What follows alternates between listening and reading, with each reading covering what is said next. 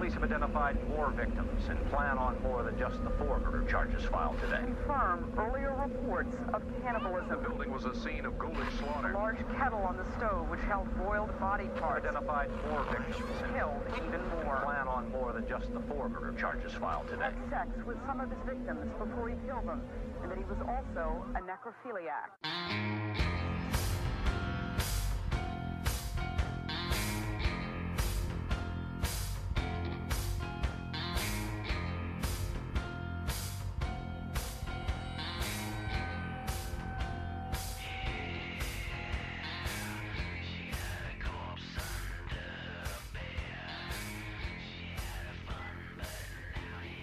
You are now listening to Grinding True Crimes with your hosts, Maddie Matt, Todd Fox, and Gabby Gab.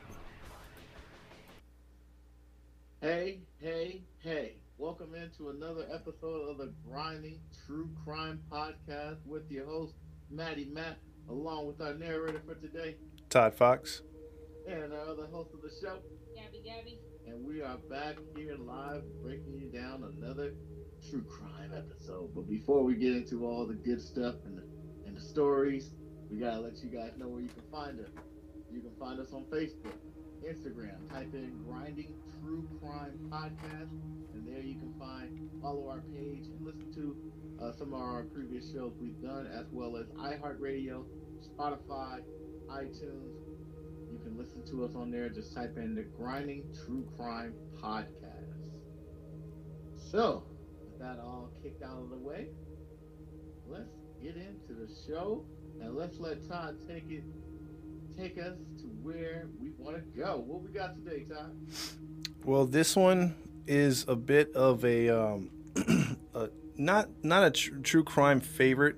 This is one of those ones that got lost in the shuffle because of the time period it was in. Okay. We're gonna fast forward from last week's episode from the 20s, and we're gonna be back in the same era that you were in your story a couple weeks ago, and that's in the 80s, late 70s, early 80s. Okay. This one's called The Couples That Kill Together, Stay Together. Whoa. Yeah. Like some Bonnie and Clyde. Yeah. These are... Are they another November 9th? No, November 9th. Oh, okay. But these are a couple of natural-born killers. So in the late 1970s and 80s, there were a rash of serial killers up and down the West Coast of America due to the lack of communication between police agencies, not that good of, actually no DNA at the time, or the forensic science wasn't as good as it was in the mid to late 80s. So everyone knows of the mainstream serial killers like your Ted Bundys, your Golden State Killers now that we know of, and the Night Stalkers of the world at that time. But this has to do with a couple. So this takes place in June 1980 in Curry County, Oregon, located along the southernmost tip of Oregon's coast, west coast, and and close to the northern tip of California. Okay. It's a beautiful coastal community, and it has good weather, a lot of tourism, and just small, like at the time, minimal crime, just valuables, things like that stolen. Homicides were like non-existent. So Linda Aguilar, who our first person we're going to talk about, lived in the community at the time, and she was an outgoing 21-year-old mother and a mother-to-be. Her boyfriend was a commercial fisherman. She did not own a car, and on the 7th of June, she decided to, unfortunately, hitch a ride into town for a doctor's appointment. Oh, no. So she has a little 3-year-old or so, and he's staying with the mother. And she's about 6 months pregnant. And at the time, this was after, the whole hitchhiking phenomenon was popular from Woodstock onward till the mid 80s almost. But by the time that late 70s and 80s were coming on, parents were starting to tell their kids, hey, stop hitchhiking. It's just not safe. But she did not take this warning. Her mother did not know she was going to hitchhike that day.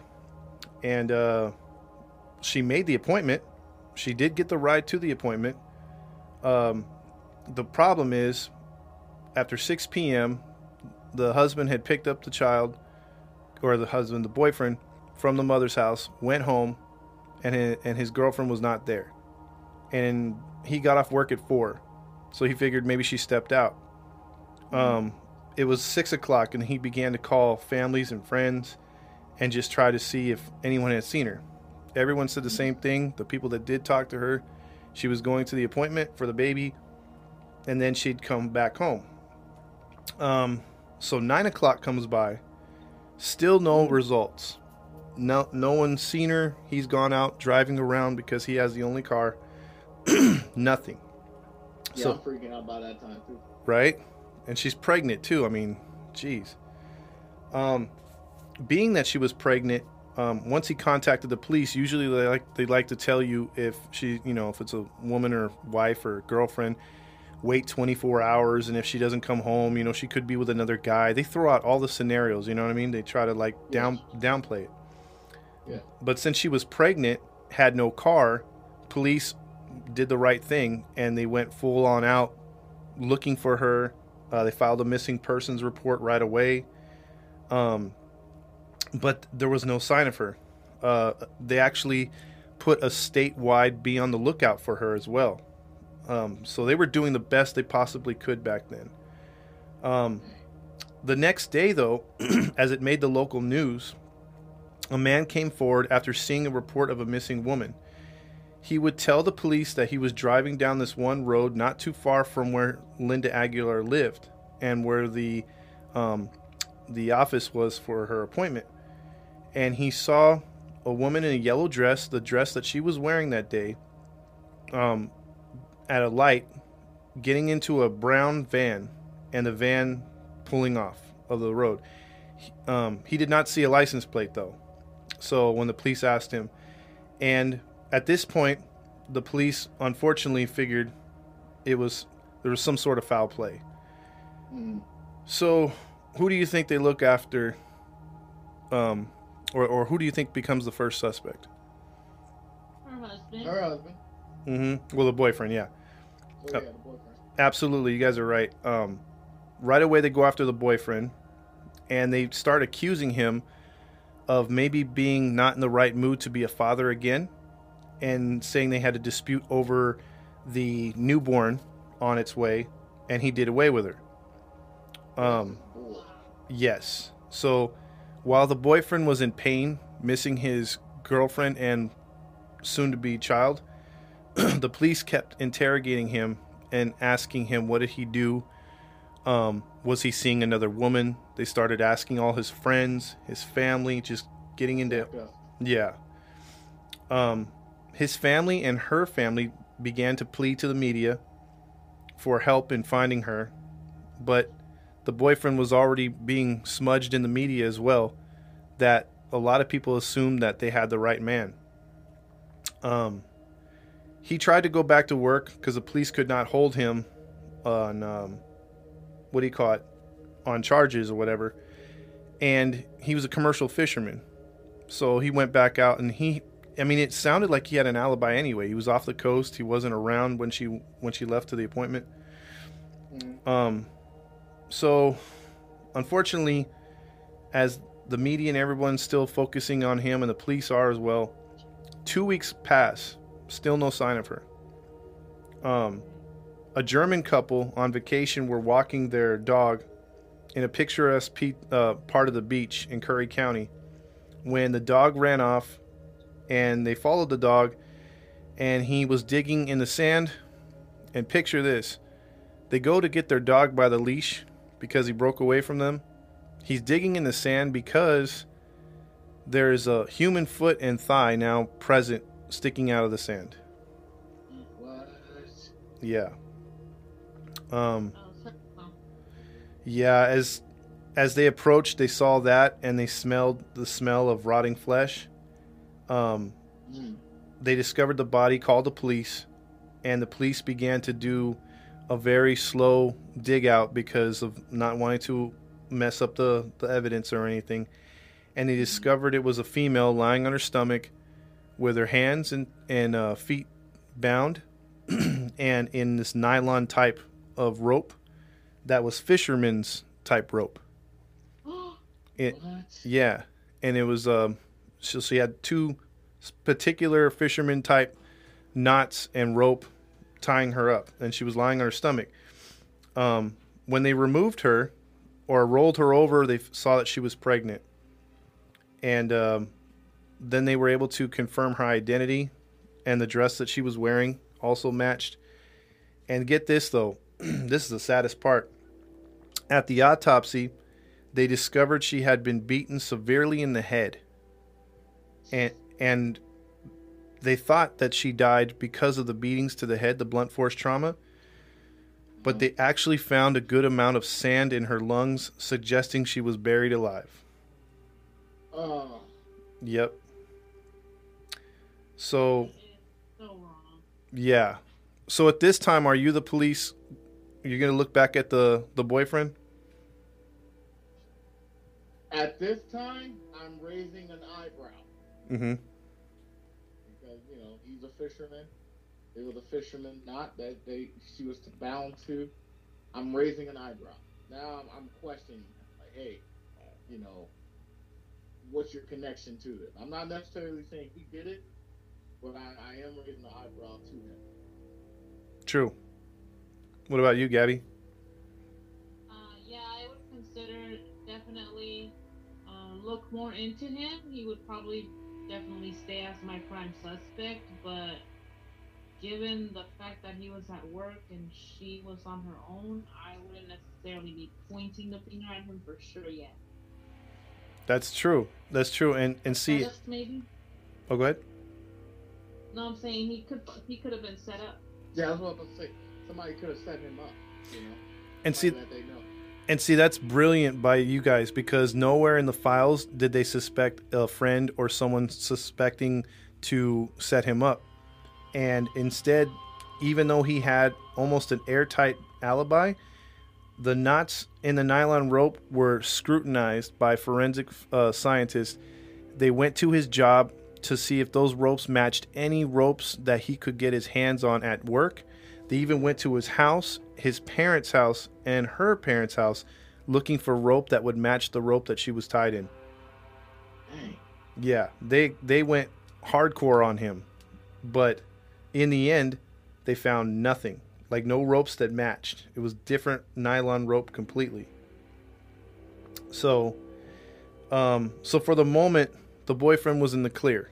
And his alibi was solid too, confirmed by his workers, his boss, that he was on the ship at the time, that there's like no way he could have made it off the ship and then abducted her. He even took a polygraph 3 times and he passed every time. So Wow. finally, a month after her abduction, he was eliminated as a suspect. So he had to put up with a whole month of that crap. Dang, a whole month? Yep. You're over here grieving and people are... Yeah, man, that's jacked up. They don't even let you grieve. Yeah, they were basically at the funeral watching him. Wow. Yeah. Did he sue him? No, unfortunately, you can't do nothing like that. You know what I mean? like, Yeah. unfortunately. I mean, Because they have to investigate and he's trying to get justice for his wife. He can't do anything about it. That's true. all he can do is just try to clear his name.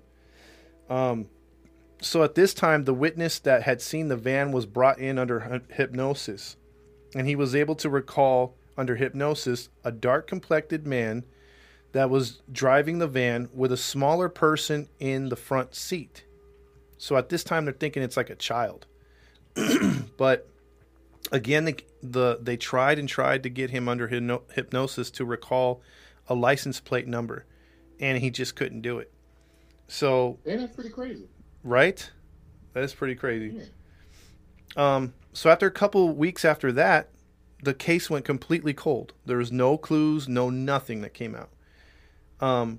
But the van in question was not in the area anymore. It was now in Northern California, in Sacramento, a good 400 miles south of Curry County, Oregon, and also it's the state's capital of California, Sacramento. Mm-hmm.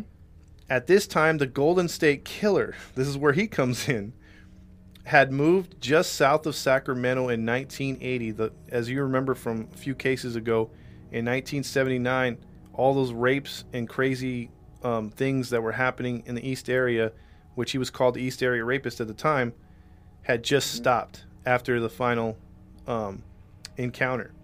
He went south. So, Same county? yeah, that same county. And That's crazy.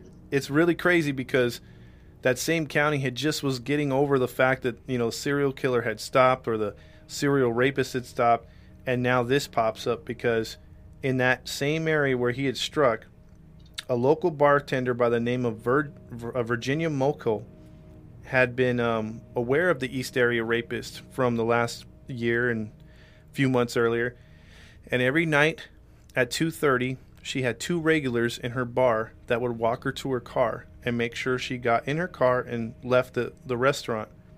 And she would do this every night. But as so happened to happen, what so happens to happen in these stories is just one irregularity causes a big problem. Wow. Yeah. Yeah, so Virginia had two small children at the time, and she left them with her mom and her sister to watch. July 16th, 1980, she left for work. The night went as usual, mostly regulars and a few unknowns as she was getting ready to close up for the night at the bar. But like I said, the one thing that didn't go as usual was the fact that for some reason that very night, she was behind on cleaning. And the two gentlemen again did their routine thing of saying, "Hey, we're going to walk you, Virginia, out to your car." She told them, "No, I'm behind and I need to do a little extra cleanup. It's going to take me another 30 minutes. You boys go on home. I'll see you tomorrow night." That was the last time they saw her. Dang. Yeah. That morning, now she's supposed to be home around 3:30 a.m. She clocked out at 3 a.m. And the drive maybe takes 20-25 minutes to get to her house. That morning, her mom and sister began to worry when they woke up in the morning to get the kids up. They thought they would see her sister in bed with the kids. She wasn't there. No clues. They start calling people. No one had seen her. The sister then drove to the bar around 9 a.m.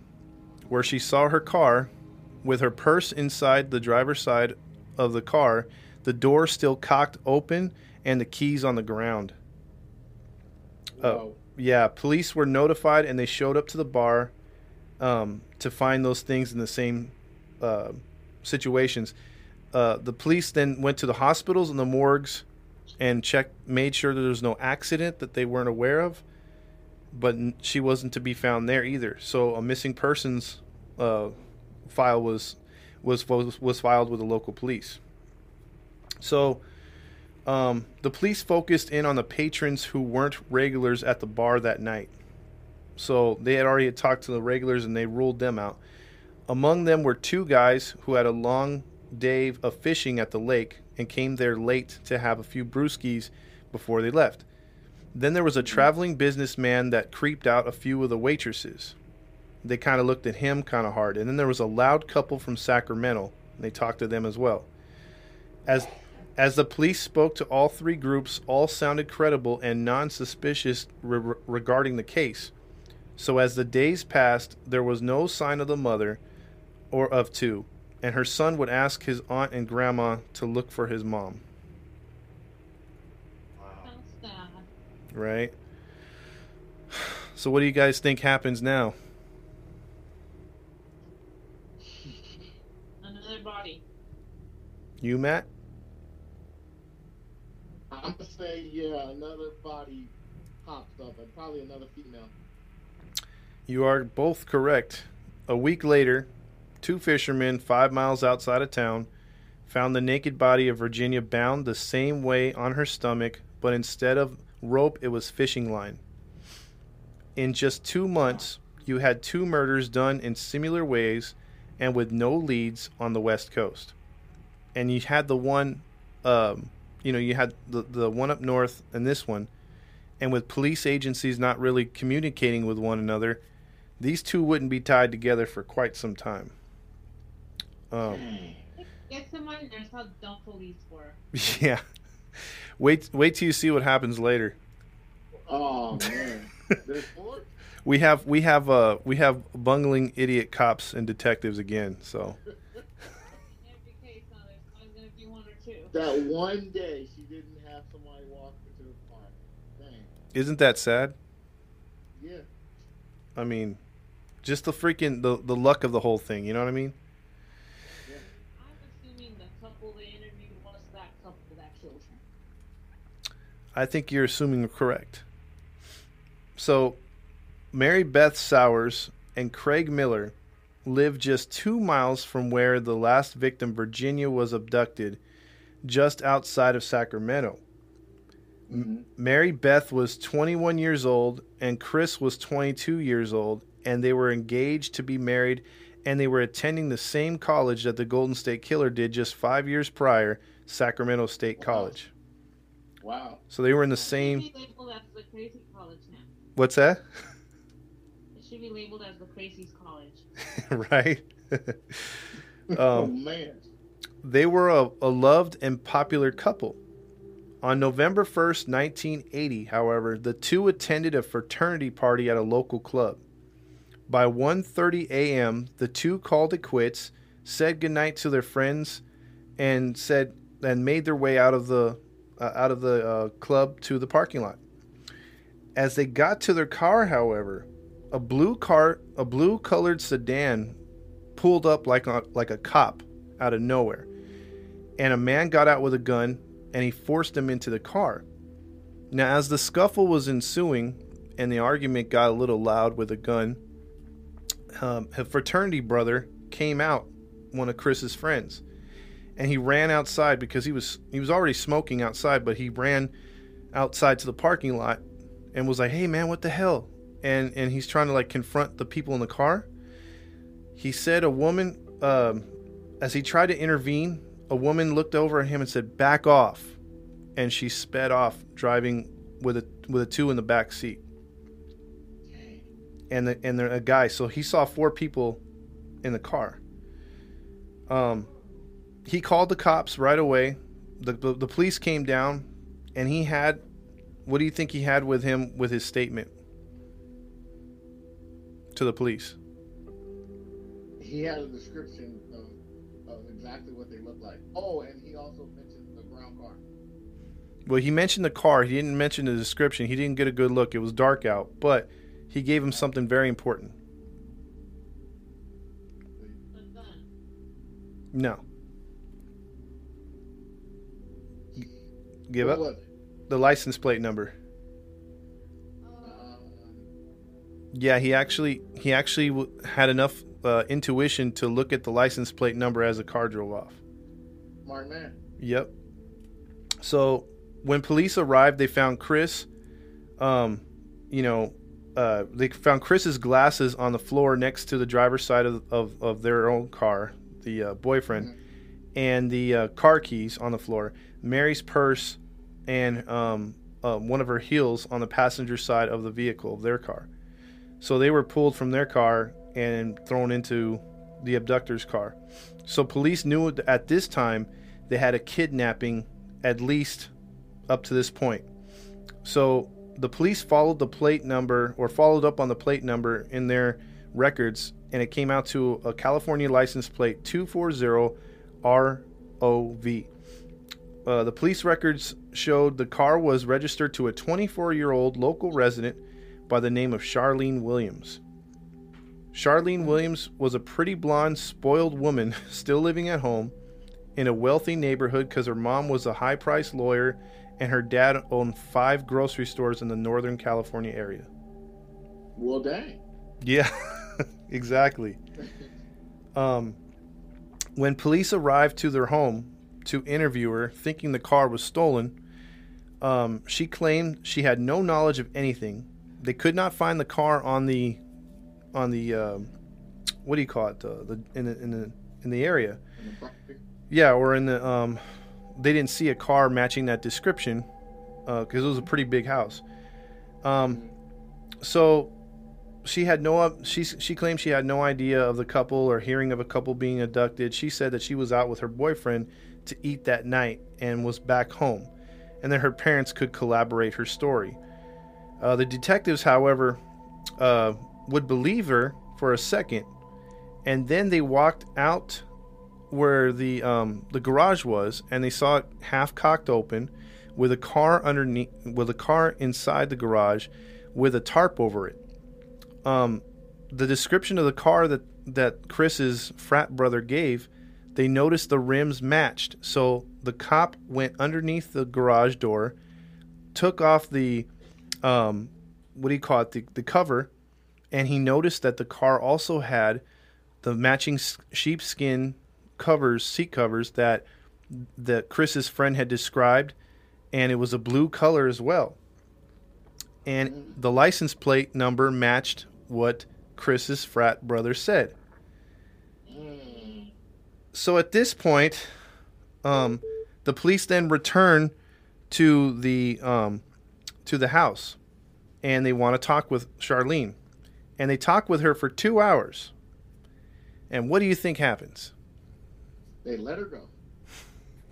Gabby? Yeah, she's a pretty little rich girl. She's gonna convince them that she doesn't know anything, and they're gonna think, oh, poor innocent girl. Maybe somebody took the car and returned it. It wasn't her. You know what? You guys are dead on. So I mean, I don't even have to tell that part of the story. You guys nailed it. They basically decided, like you guys said, her story and alibi was good enough. They're all like, oh, well, Johnson, sounds good to me. And they actually would write down in their notes that maybe that she was such a good, had a good alibi, and that she was so believable. And if you've seen pictures of her, and she looked good for an early 1980s woman. Like, she looked like a 9 back then. So the cops were probably smitten, and they decided, they said maybe the witness got the wrong plate number. Wow. Everything else matched. Yeah, everything else matched. It should have been a done deal, right? Done deal, Johnson. Like, take the car and, like, dust it for prints at least, right? Yeah, I agree. I mean, but even with the description of what's inside the car, I mean, how could that be wrong? Check for hair, for the clothing of the people, like anything. Well, everyone has a blue car with sheepskin, right? Yeah, that's very common. Freaking cop. Right? God. So, unfortunately, just 10 hours after the detectives left Charlene's house, it's about sundown almost, right? 10 miles north of where Charlene lives, actually. A father and son are playing baseball together. The father hits one over the fence. The son goes to jump the fence to retrieve the ball and saw a young man on his stomach in the bushes. He told his dad. His dad grabbed the son, called the police. Police arrived, and they were able to identify Craig Miller, the boyfriend. He was shot 3 times, twice in the head and once in the neck. Yeah. So you're not seeing a pattern as far as, like, everything's the same. So this is different. This is bullets, So now the police shifted into overdrive, and they called in all kinds of agencies and friends and the public to help look through the forest areas, to drive around, to put up flyers, because she's still missing. Maybe there's a chance they could find her. And they go back.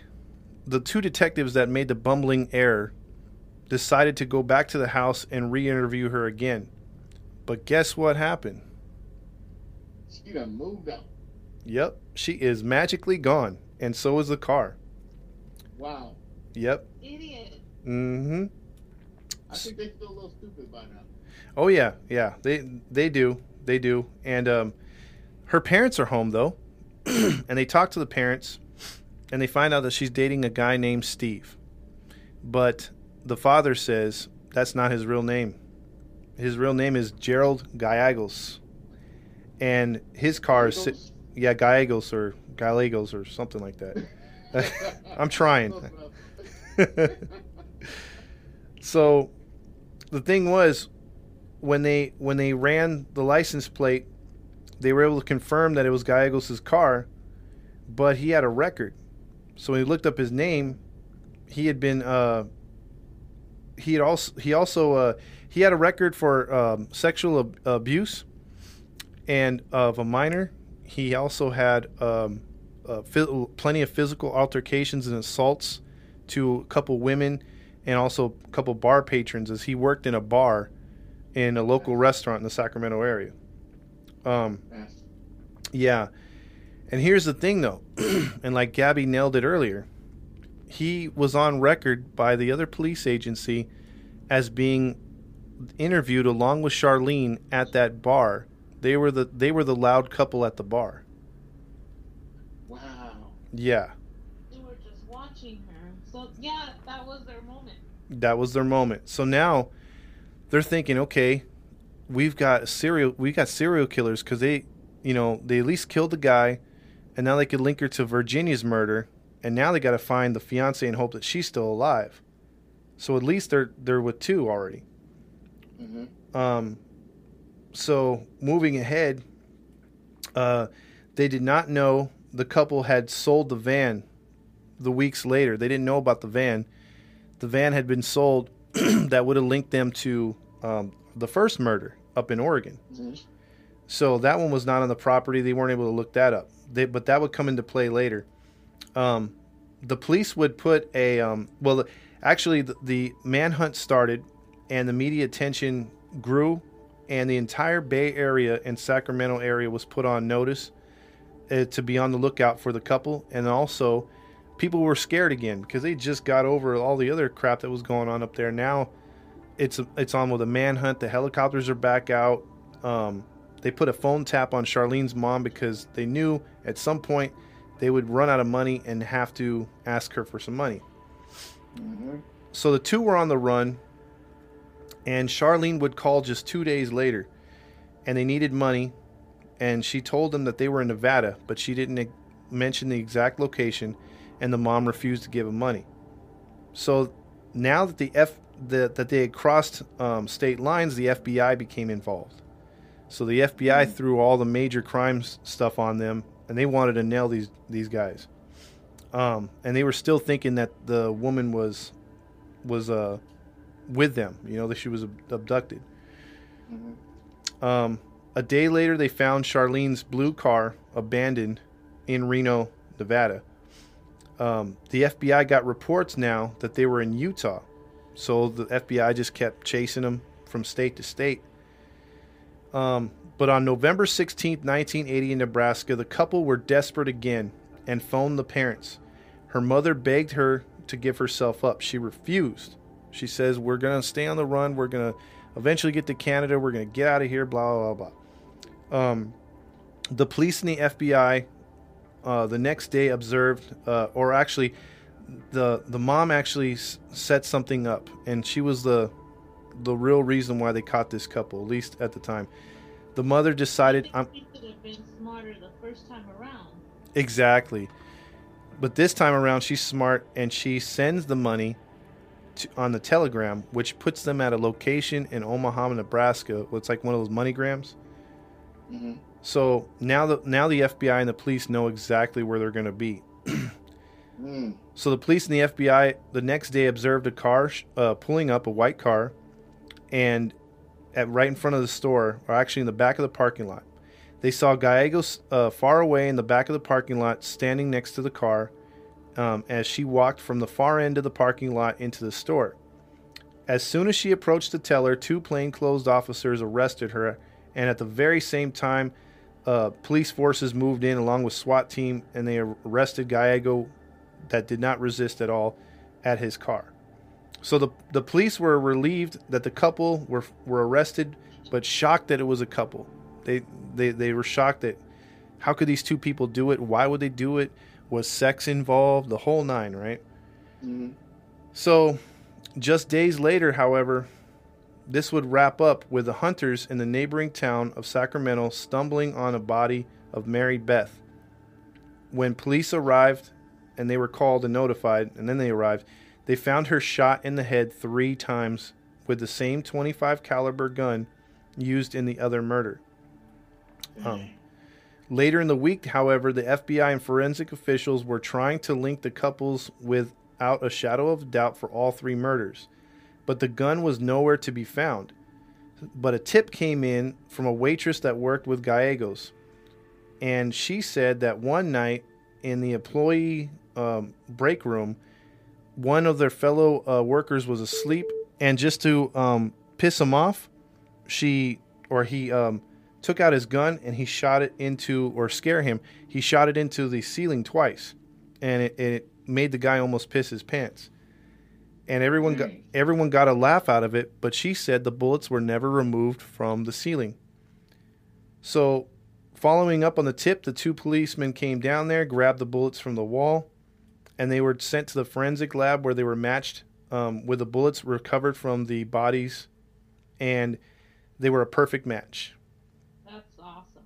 Yeah. Wow. That was good policing, right?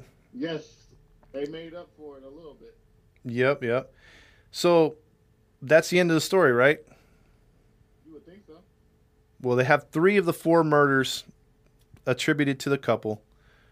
And, maybe the one gets away, they don't solve that one. But here's where things take a turn.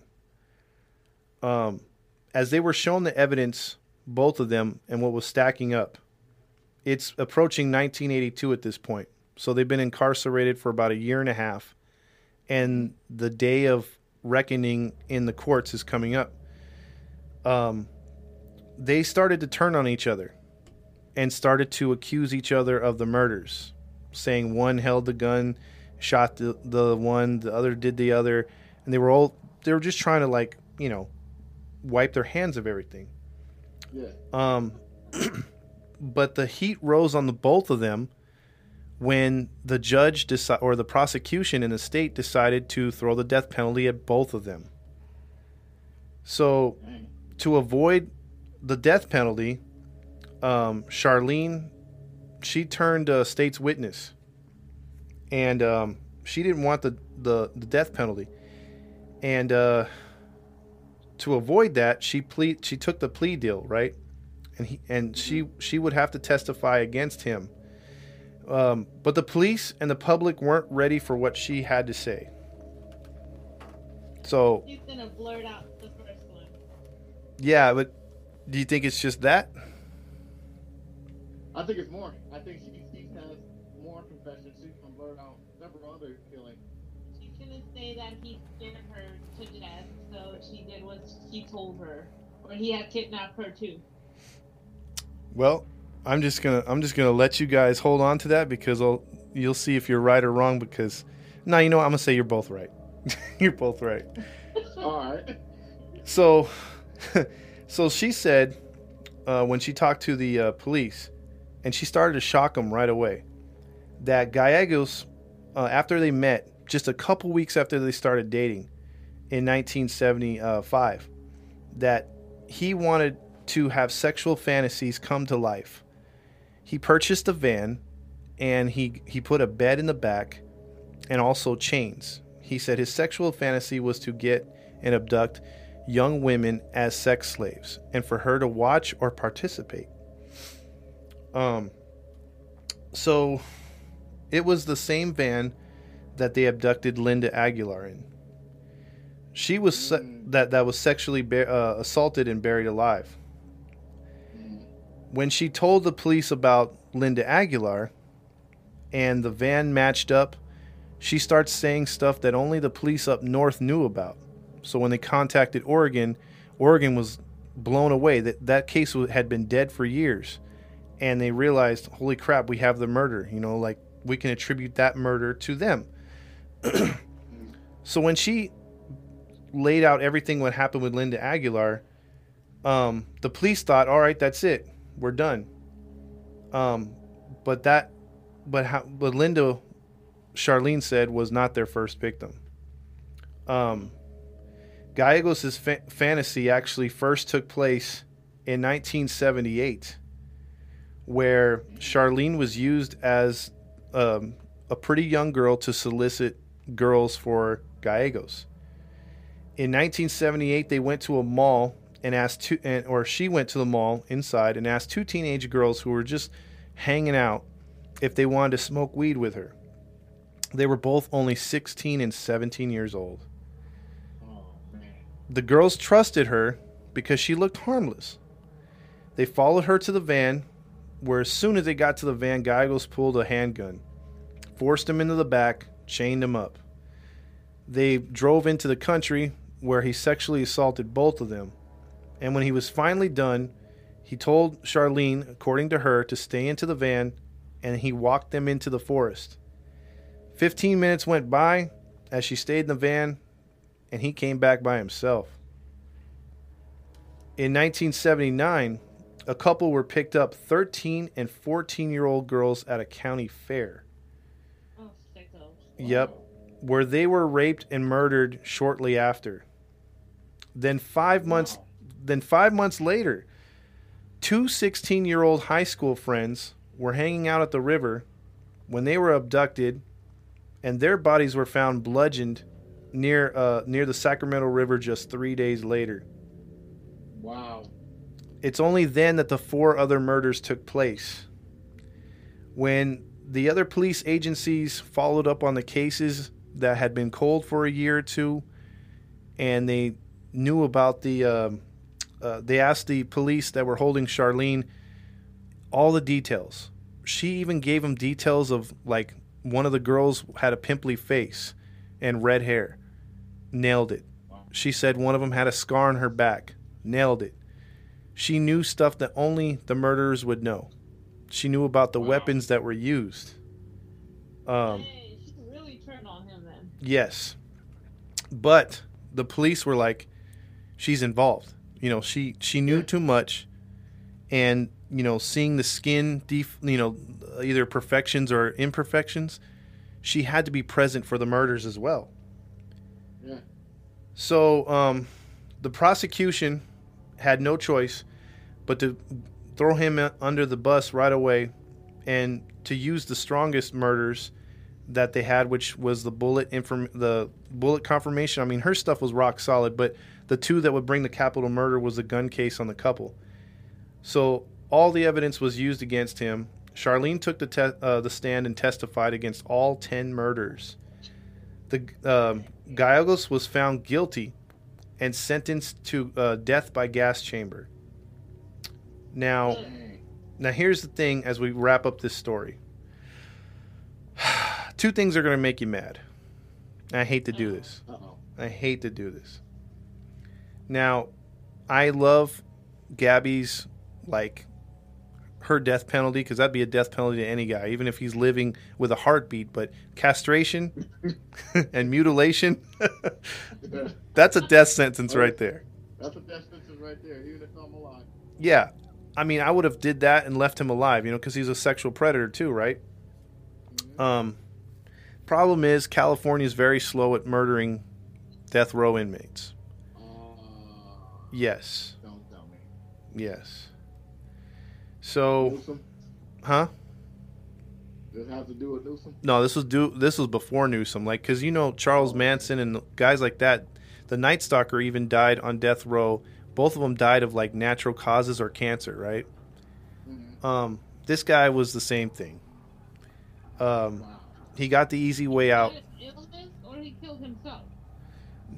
No, unfortunately, he served only 19 years in prison, and he died in 2001 because he succumbed to cancer. Wow. So he never faced the gas chamber like he should have, and I doubt they would have gave it to him anyway. So he got the easy way out. The second one, and this is going to piss you off a little more. She got away. She's currently out right now. What? She only was given, thanks to a plea deal, the absolute maximum and minimum of 16 years. That is stupid. Wow. Yes. She will find another psycho to kill people with. Well, here's the thing, which is kind of scary, or at least that I've looked. Look, when I did this story, I looked everywhere online to see if anyone knew where this woman is residing, and it's like she went into witness protection program because she got out in 1998, and yeah, she's been free ever since. And she's off the radar. She's off the radar.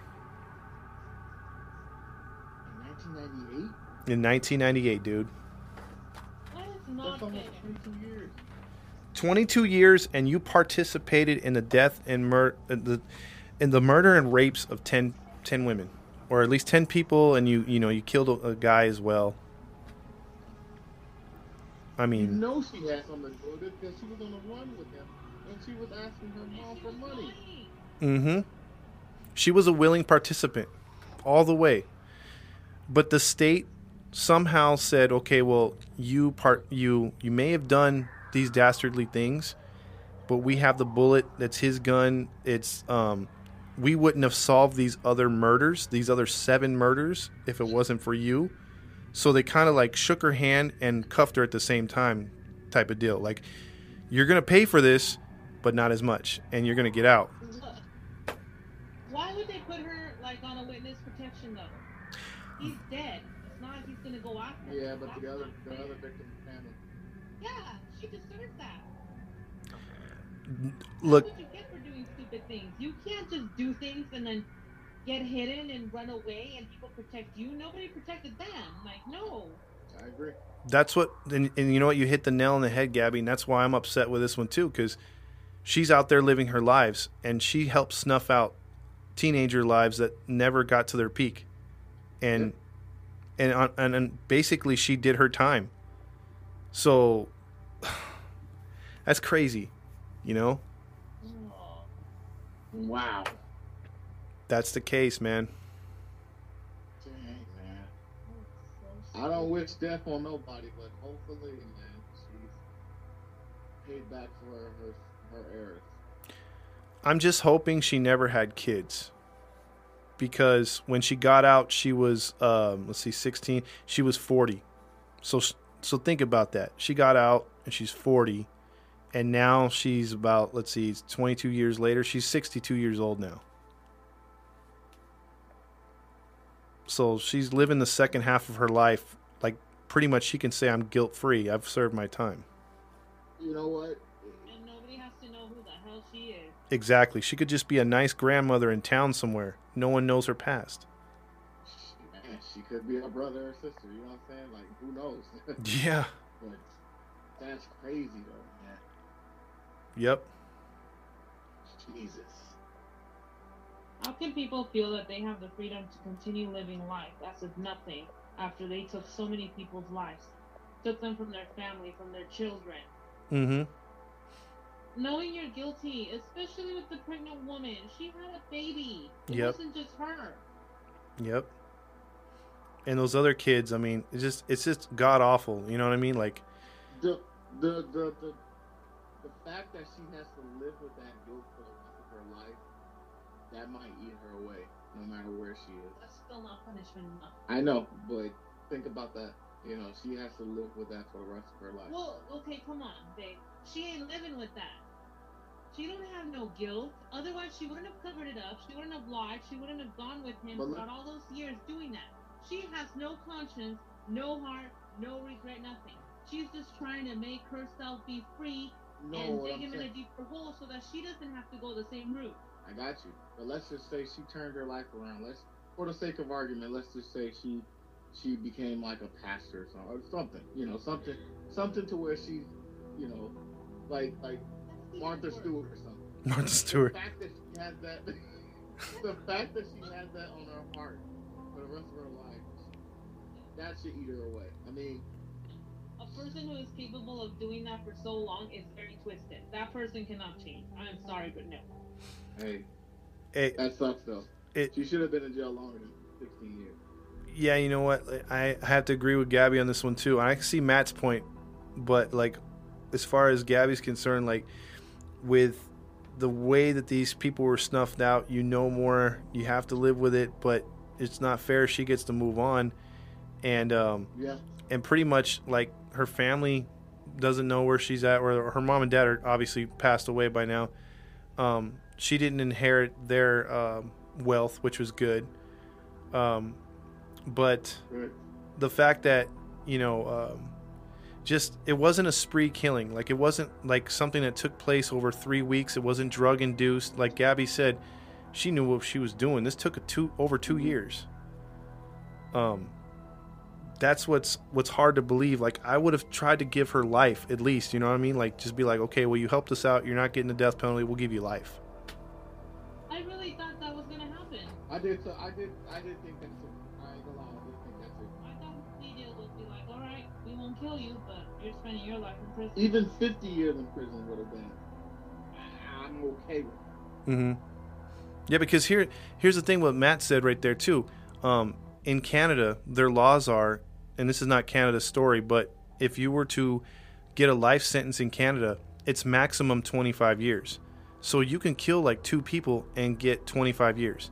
They don't stack it. It's not like here where they say, okay, you get 900 years plus 5 or something. Like, you can kill a couple people and get out in Canada. So why are we so lenient on this case? And I know she helped state's evidence or whatever, and I know she helped solve a few other cases, but she participated. You know, She did. she should have got life. They were smitten by her looks even then. It must have got her out of that too, or she had a hell of a lawyer. She had money. Yep. No, he didn't. Her parents had money. Yeah, the parents had the money. Her parents had money. Mm-hmm. Her parents were not gonna stick up. Now, if she had Johnny Cochran, I can understand how that. But it's, man, dude. Yep. I'm sorry to bring you guys down, man, but this is a story that brought me down the other day when I researched it. I was like, dude, Yeah, that that one sucks. sucked, man. Especially for the young girls who, like you said, didn't even get a chance in life. You know, 16, 13, 14. The pregnant woman, the little baby didn't even get a chance. Like, and then possibly buried alive, too. Mm-hmm. Well, she was. No way to die. Yeah. I'm glad the fool is dead. I'm glad he's dead because at least he didn't continue hurting people. Mm-hmm. But I don't think he died the way he deserved. I hope he went through a lot of pain with his cancer. Oh, I'm quite sure. Mm-hmm. But with her, it's like, if you were so messed up in a moment that you could do something so stupid, or you're that scared of somebody that you're gonna lie and continue to help them, if that was the case, which I doubt. Still, like, even knowing after everything that you did, like, how can you live with yourself? If I did it out of fear and that was my story, I could not live with myself.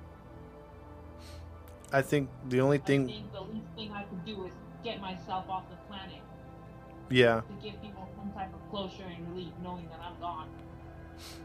I just hope for her sake, personally, that she has nightmares and she has violent Oh, yeah. nightmares. Oh, yeah, I agree. And I'm That I do agree with. Yeah, and I'm hoping that she has one of these violent nightmares one of these days with her age, that it just causes her to have a heart attack or something, and she becomes a vegetable. I think that's the only way you can justify something. I know it sounds bad, but dude, I mean, with what she did, Peaceful, man. yeah. I mean, that'd be the only thing I could think of. To keep living her life when the others couldn't, and their families couldn't. Mm-hmm. Yeah. And nobody control her. That's the sucky thing. Like in some of these murder cases, people are so involved with true crime that they will go online and they will troll. They will find out where a person lives. They will send them letters or just haunt them if they know that there's someone that's a murderer that got out or something. And there's almost like a web justice. And in this case, there can't be. You'd love there to be, but nobody knows where she's at. I mean, she could have a completely different name. Well, she probably Yeah, does. She's definitely under witness protection. Yeah. So. How do you explain that? Like, seriously, how does law enforcement enforcement explain that to the families of the ones? They who don't are have to like explain it. They got them under witness protection. that? No, what I'm saying is like, how can you be a participant in that? Knowing these people lost their family members, they have horrific death. How can you be okay protecting someone like that? Yeah. I don't know. I'm sorry to piss you guys off. I bet you done did, Tom. That you did that many.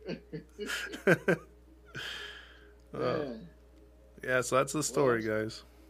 that was our story of the crazy couple Yep.